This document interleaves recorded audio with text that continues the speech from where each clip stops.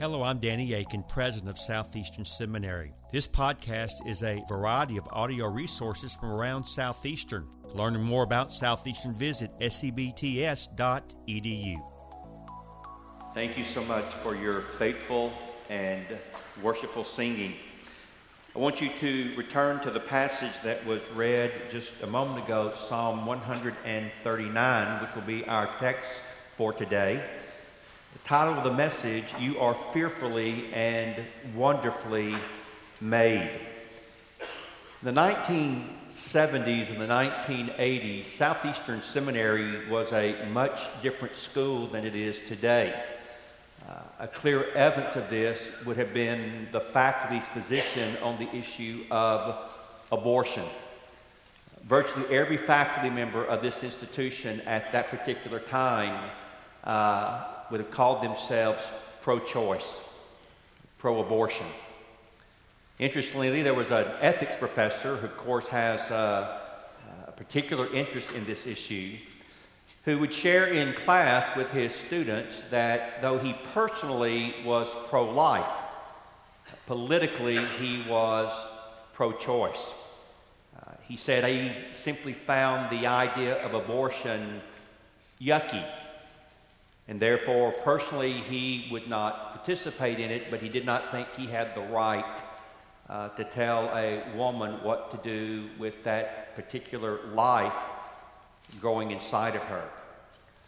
On one occasion in class, he was asked by some students, well, do you use the Bible to defend your personal pro-life position? And his response was, the Bible never addresses the issue of abortion.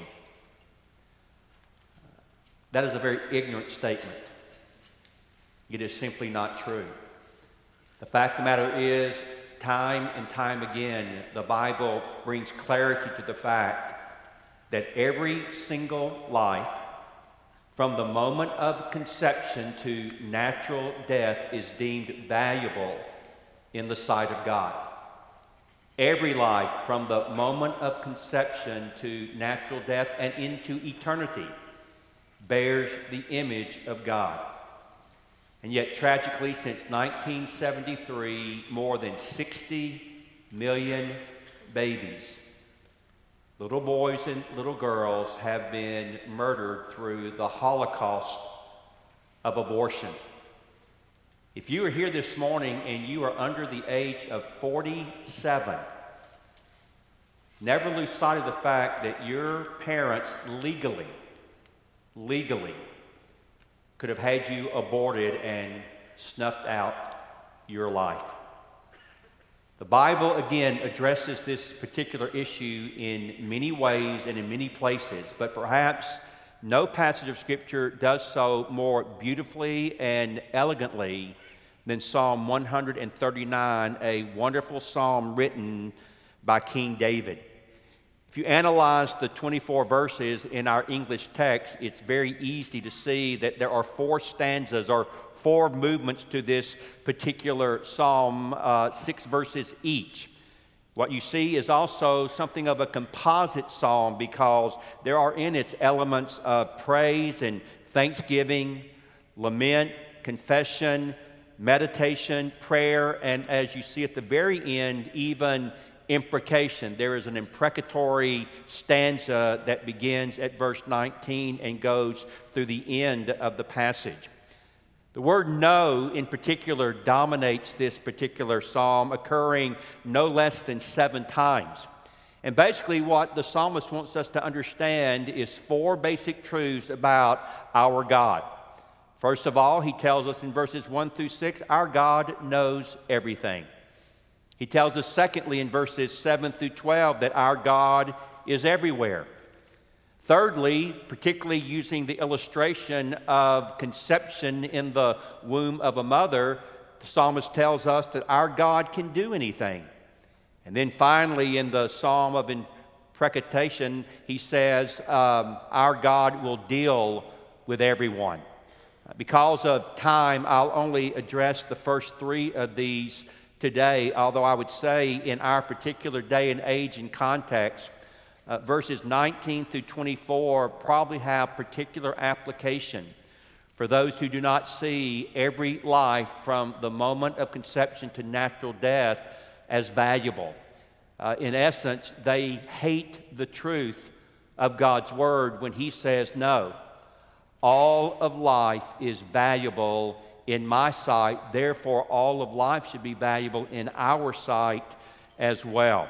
And so we're going to see as we walk through these verses, in particular verses 1 through 18, that David has a lot to say both about the greatness of our God, but also the importance and the sanctity of every life. And let me say this as we begin to move into the text. We are very clear as those who believe the Bible. We do not advocate what is called a quality of life ethic. We advocate what is called a sanctity of life ethic. Every human life, no exception, number one, bears the image of God, and therefore they are of eternal value and worth to the God who made them and the God who designed them. So let's look at, first of all, the first stanza, verses 1 through 6, where the Bible tells us that our God knows everything. And in particular, the psalmist, as he starts talking about the omniscience of God, highlights a number of aspects in terms of what God knows about you and me. And by the way, this is a deeply personal psalm. Some form of the pronoun I, my, or me occurs 40 plus times in Psalm 139. So the first thing that David says is, God knows my heart. Look at verse 1 and the latter part of verse 2. O Lord, O Yahweh, you have searched me and known me. Indeed, the end of verse 2, you discern my thoughts from afar. Charles Spurgeon said, the Lord knows us thoroughly, as if he had examined us minutely and has pried into the secret corners of our being. He then adds, this infallible knowledge has always existed. In other words, God knows you better than you know yourself. After all, the scriptures teach us that the heart is deceitful and wicked, and who can know it? Well, the answer is God can. And God knows everything about you, every thought you've ever had. Every emotion that you have ever felt. God knows you in that kind of intimate way. He knows your heart. But secondly, he knows your actions. He says there in verse 2, you know when I sit down. You know when I rise up.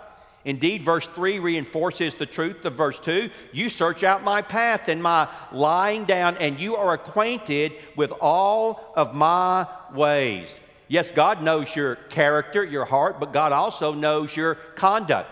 He knows you inside and he knows you outside. And by the way, distance is no problem for our God. You discern my thoughts from afar. And so David recognizes that everything he does is put before the X-ray vision of our God. Sometimes when I am teaching the Word of God, I will use a hypothetical to try to help people understand the intimacy that should exist in your daily life between you and the Lord Jesus. And I will say, if the Lord Jesus were to appear to you today in the flesh, and he were to say to you, I'm going to spend the next week with you. For the next 7 days, 24/7, I'm going to be with you. I'm going to go where you go. I'm going to do what you do. I'll read what you read. I'll listen to what you listen to. I'll watch what you watch. Now, I have a question. How many of you would live your life differently this coming week than you did last week? Now, here's the deal. If you are here today and you belong to Jesus Christ, he is your personal Lord and Savior, then he lives within you through the presence of the Holy Spirit. And here's the deal. Where you go, he does go. What you participate in, you involve him in. That's why the Bible says in 1 Corinthians chapter 6, do you not know that your body is the temple of the Holy Spirit whom you have from God? And so you are indeed intimately involving him in these things, and he knows where you are. He knows where you go. He knows what you think. He knows what you do. But thirdly, not only does he know your heart and your actions, he knows your words. Look at verse 4. Even before a word is on my tongue, behold, O Lord, you know it all together. Even before you say it, God knows it. You may have an unguarded moment where you blurt out something and you're like, well, I didn't think I was going to say that. I didn't know I was going to say that. Well, God did. In fact, He's always known that. There's nothing that comes out of your mouth that He did not see coming even before you said it. He knows your heart. He knows your actions. He knows your words. In essence, David says in verses 5 and 6, He knows every detail of your life. Verse 5, you hem me in. The idea is like a city under siege from all sides. God's in front of you and God's behind you. God's to the left, God's to the right. God's above you, God's below you. He has you hemmed in behind and before. But that should not discourage you. It should bless you because you lay your hand upon me. Now, the idea is God is intimately and deeply and personally involved in your life, in the details of what is going on. Never think that in your life the little details don't matter to God. They do. Never think that when you're involved in certain kinds of things, God is somehow deistic and He's distant and removed and He's not paying attention. No. He's paying intimate attention to you every single day of your life. David then reflects upon this and he says, I have to confess, such knowledge is too wonderful for me. It is high, I cannot attain it. I think the idea is something like, I just can't go there. Your knowledge, your omniscience, it is something that I cannot even begin to grasp. Now, let me be clear. Theologians talk about the exhaustive omniscience of God, the exhaustive knowledge of God. And what we mean by that is something like this. God knows everything, past, present, and future. Open theism is wrong. In fact, I think it's a heresy. The process theologians were wrong when they talked about a God who is growing and evolving and learning with His creation. No, God knows everything. He always has known everything, past, present, and future. Not only that, God knows everything actual and potential. In other words, God never has a aha moment. God never has a situation where He says, well, you know, goodness gracious, I did not see that coming. Furthermore, hear me well now, because I think this particularly applies to the issue of the sanctity of life. God has what I call, using a colloquial phrase, what-if knowledge. He has what-if knowledge. In other words, take your life. He knows what would have happened had when you came to a particular fork in the road, you went this way instead of this way. He has that knowledge. Furthermore, I believe God has knowledge of all those babies that have been aborted. What if they had been allowed to be born? What if they had been allowed to grow and develop? He knows what would have happened had those lives been allowed to continue. A.W. Tozer says it very, very well. God knows instantly and effortlessly all matter and all matters, all mind and every mind, all spirit and all spirits, all being and every being, all creaturehood and all creatures, all thoughts, all mysteries, all enigmas, all feelings, all desires, every unuttered secret. He never discovers anything. He is never surprised, never amazed. He never wonders about anything nor anyone. God knows everything. But then secondly, in stanza 2, verses 7 through 12, the Bible says that God is everywhere. If stanza 1 through 6 focuses, or verses 1 through 6 focus on God's omniscience, these verses focus particularly on God's omnipresence. The fact that not only does He know everything, He is everywhere present. Now think about that before we walk into these verses. Have you ever realized that God never goes anywhere? God never goes anywhere. He's already there. He's everywhere.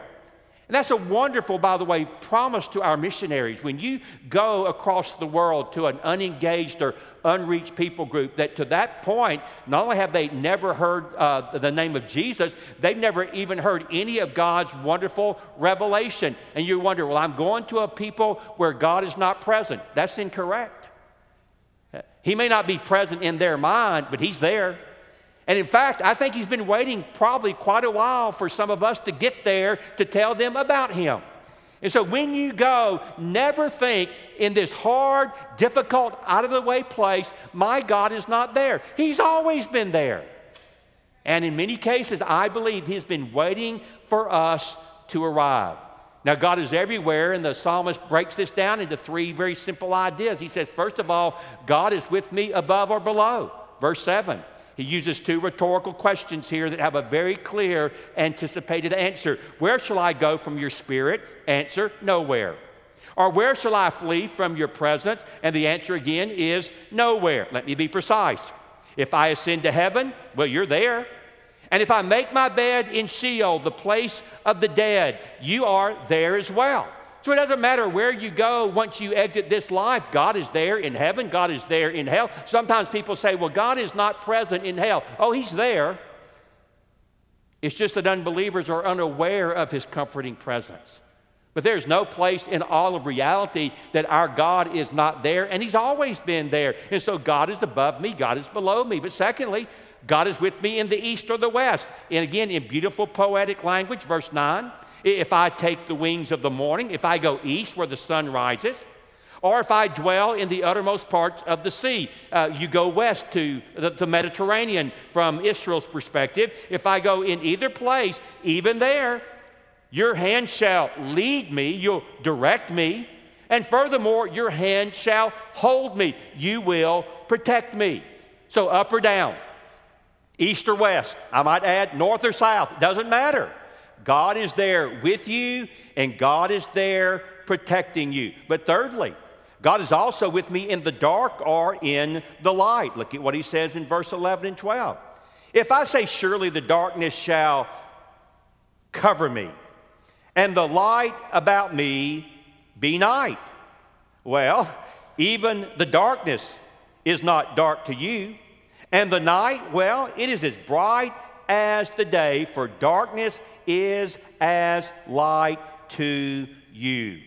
In other words, God doesn't have difficulty seeing in the dark, does He? Sometimes we think, oh, I can go hide somewhere in a dark place and they won't find me. And you may be able to hide from me or from a friend or a family member. Maybe you're even able to hide from your enemy, but you're not able to hide from God. God not only comprehends time, He comprehends space, He comprehends light. And God sees you wherever you may go. There is no hiding from this God. You say, how do you know that? Well, just ask Adam and Eve. Just ask Jonah. What an idiot. I mean, I love him because he reminds me so much of myself. I mean, you read the book of Jonah. His theology is spot on. He knows who God is, and yet he tries to hide and run away from God. What a fool. By the way, could that be you today? Trying to run and hide from God? You say, wait, Danny, now hold on. I'm at the college at Southeastern. I'm at Southeastern Baptist Theological Seminary. I'm here preparing for the ministry. How could I be hiding from God? Well, some of you may be here preparing for ministry, but you're preparing for ministry on your terms, not God's. You're here and you're more than happy to serve the Lord as long as it fits into your comfortable lifestyle. You're more than happy to serve the Lord as long as you get to go back and serve near mom and dad from your home state or your home city. You put conditions on how you serve God. You put parameters on where you will serve God. And in a real sense, you can give the air of being sold out to God, and you're nothing more than a liar. You're trying to hide from Him, even in a place like Southeastern Baptist Theological Seminary. I got news for you. The Bible's crystal clear. You can run, but you cannot hide from this omnipresent, omniscient God. C.S. Lewis said it very, very well. We may ignore, but we can nowhere evade the presence of God. That's so good. We may ignore, but we can nowhere evade the presence of God. The world is crowded with him. He walks everywhere incognito. And yes, God knows everything, and God is everywhere. But now, number 3, God can do anything. Omniscience and omnipresence are now wedded to omnipotence in stanza 3. I believe in the most intimate, personal illustration that David could have used. That is our development in the womb of our mother. These verses provide a crystal clear biblical perspective, I believe, on the tragedy of abortion. And indeed, it makes it clear that life is sacred from the moment of conception to our final breath. God is pro-life. And by the way, God is pro-life comprehensively. He's not just pro-life for the baby boy or girl in the womb of his or her mother. He is comprehensively pro-life. And you see, that's where losing this ethic causes us to devolve into all sorts of atrocities. Yesterday, there was a celebration around the world of the liberation of the Jews from Auschwitz. I was at Auschwitz last September. Had a chance to go there to that particular concentration camp in Birkenau, which is only about 2.5 miles away, which is actually where the death camp was. That's where the ovens were. That's where they delivered. You've ever seen on a movie screen, perhaps you've seen Schindler's List. They filmed it there in Poland. And when the train comes in over the archway, that's still there.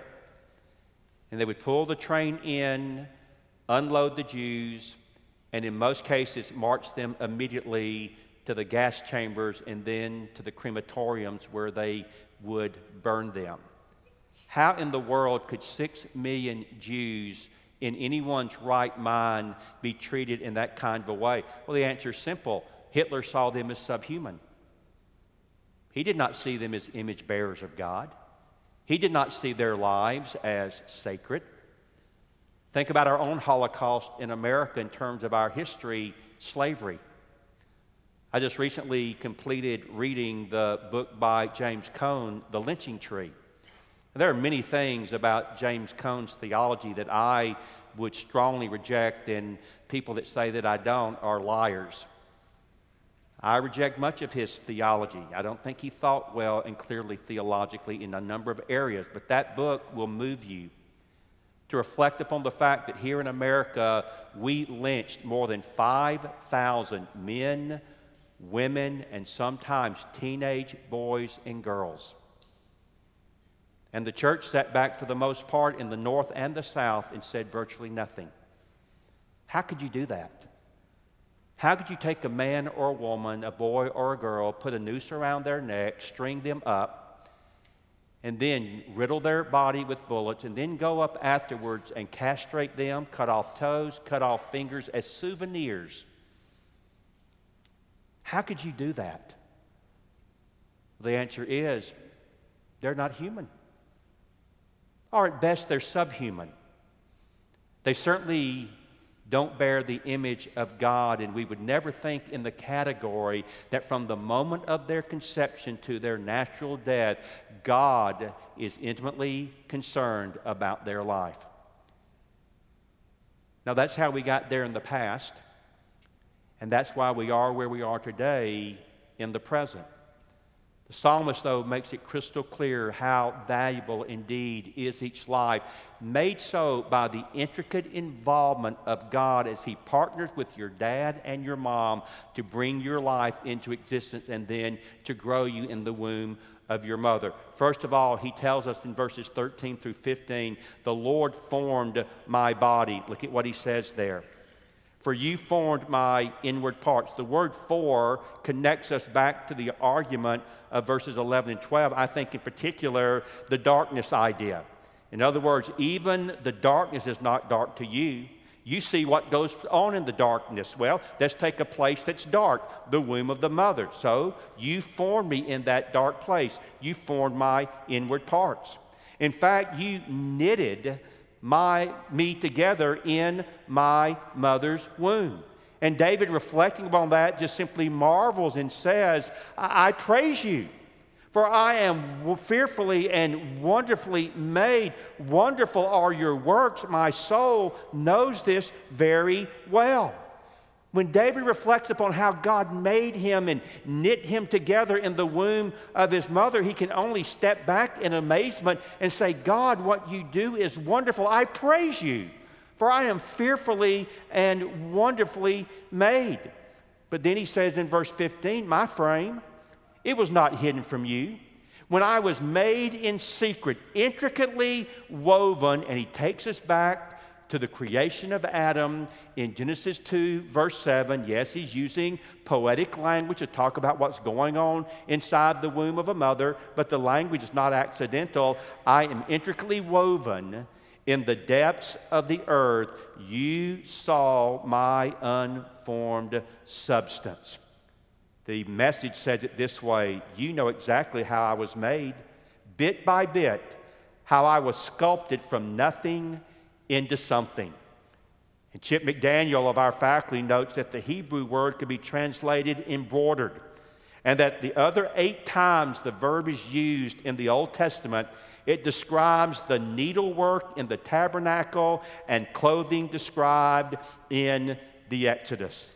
And so in beautiful poetic language, he tells us God looks into the womb of your mother and he is intricately, like a beautiful tapestry, weaving you together, even with 4D sonograms. We cannot take note of what our God is doing moment by moment as he knits you and brings you to growth in preparation for your delivery. Yes, the Lord formed your body, but also he says the Lord foreordained my life. Look at what he says in verse 16.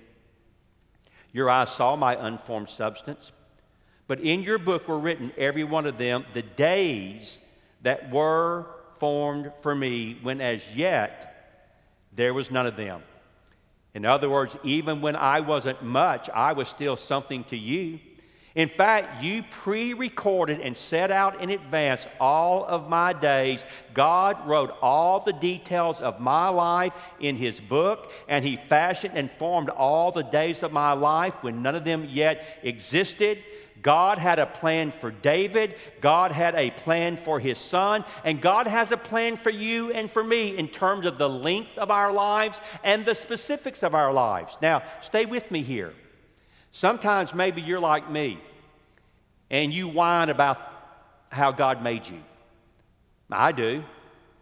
In my dream world, I was always going to be 6'5". I was going to weigh 245 pounds, and I was going to run a 4.240. I'd been a bad boy. Oh, and I would have had a 48-inch vertical too, so I'd be hanging my rims on the rim, okay? But no, God said, I'm going to make Danny Aiken 5'9.5". And as he gets older, he's going to shrink down to 5'8". I know I shouldn't say this, but that really sucks. I mean, it just does. And in my best days, I barely broke 5 seconds in the 40, and I can't jump. But for me to complain about that is, in essence, say, well, God, you made a mistake. And brothers and sisters, God doesn't make mistakes, and he didn't make a mistake when he made you exactly the way that he did. I wish God had made me smarter. You say, well, you're a president of a seminary. Yeah, but I made 870 on the SAT the first time, 910 the second time. That's not rocket science material, I can guarantee you. You say, well, why do you think he did that? Well, I know in part he did it to keep me humble. I never think I'm the smartest person in the room. I just don't, because I know better. And yet I'm grateful that God made me the way he did, because no one loves me like he does. And God is a wonderful God who loves diversity and He loves uniqueness, and He made you exactly the way He wanted you to be, and He's mapped out your life day by day, moment by moment. No surprises to God. It's already all written in His book. That is the kind of meticulous detail that our God went to when He made you. And so David says in verse 17 and 18, "How precious to me then are your thoughts, O God.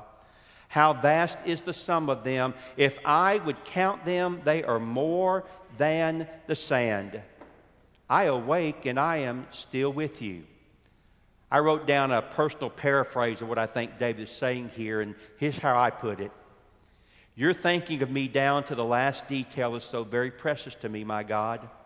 The vastness and greatness of their total is so great that they are more than every grain of sand on the earth. Trying to count them all exhausts me, and so I just simply fall asleep. Yet when I wake, you are there, just like you are every day of my life. By the way, some Bible teachers think that that last phrase in verse 18 may not be talking about our natural sleep and wakening, but it may be talking about what takes place when we die. You know, it's interesting in the Bible, the death of Christians are often referred to with the beautiful imagery of sleep. That, by the way, that imagery is never applied to an unbeliever. But many times the Bible says of the Christian, they fell asleep. Why does it use that imagery? Because for the Christian, to die is to simply fall asleep and the very next moment to wake up in the presence of Jesus. That's why the Bible says to be absent from the body is to what? Be present with the Lord. And so maybe He has this in view. I don't know. So let me bring my message to a close by just making very quickly a number of practical observations from this text as takeaways. Number one, never forget, even before you were conceived in your mother's womb, the Lord had planned your size, your shape, and the specific makeup of your body and your soul. With the precision of a skilled artisan, He made you exactly as you are for His purposes and His glory. Number two, from the moment of conception and throughout the entirety of your life, each and every day was ordained and planned by Him and written down in His book for each of us. It's interesting to note, or important to note, this is how the Father planned the life of His Son, and this is how He planned the life of each one of you. Number three, from the moment we are conceived to the last breath of life, there is no such thing, now hear me, there is no such thing as fate, fortune, luck, or coincidence. Those things do not exist. The sovereign God who made us is the sovereign God who planned out our life for us. He planned our beginning, He planned our end, and He planned everything in between.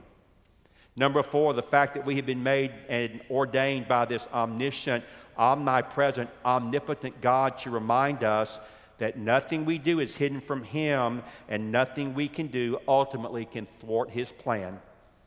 Finally, we are fearfully and wonderfully made by an awesome and wonderful God. He made me, He knows me, and He will always be with me. Reflect on this as I close. 2,000 years ago, a mother named Mary conceived a baby in an unplanned, unexpected pregnancy. But in her womb, the Holy Spirit knit together beautifully and wonderfully a baby boy who would be the Savior of the world. That baby boy came into this world to live and die as God planned exactly to the very last detail. You see, Jesus is so pro-life. He was willing to give His life for every man, woman, boy, and girl who has ever been conceived. That alone should prove to all of us that every life is valuable. From the womb to the tomb, indeed for all of eternity. Let us pray together. Heavenly Father, I thank You so much for this magnificent psalm that teaches us about how wonderful is our God and how valuable is every life that He has created. Lord, if You are that pro-life, we must be the same. And Lord, help us to hold that conviction firmly, without equivocation, without intimidation. But Lord, help us to hold that view kindly, lovingly, graciously. And Lord, it is possible that even today that among this student body there's someone here that has been involved in the tragedy of abortion. And Lord, they are wounded and scarred by it. Help them to understand that there is free and full forgiveness through the blood of the Lord Jesus Christ.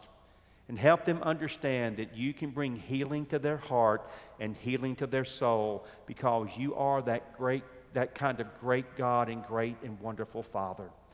Lord, help us then to be strong in our stand, but to also be gracious in our ministry. That indeed people will see us and know they are indeed committed to the sanctity and the value of every human life, not just in the womb, but every step of the way until they leave this life. So Lord, thank you for loving us in that kind of a way. Help us to go and do likewise for your glory. We ask and pray this in Jesus' name. Amen. Thank you for listening to this podcast. Consider giving to Southeastern Seminary online or visiting us for a preview day. For information on how to give or sign up for a preview day, visit sebts.edu.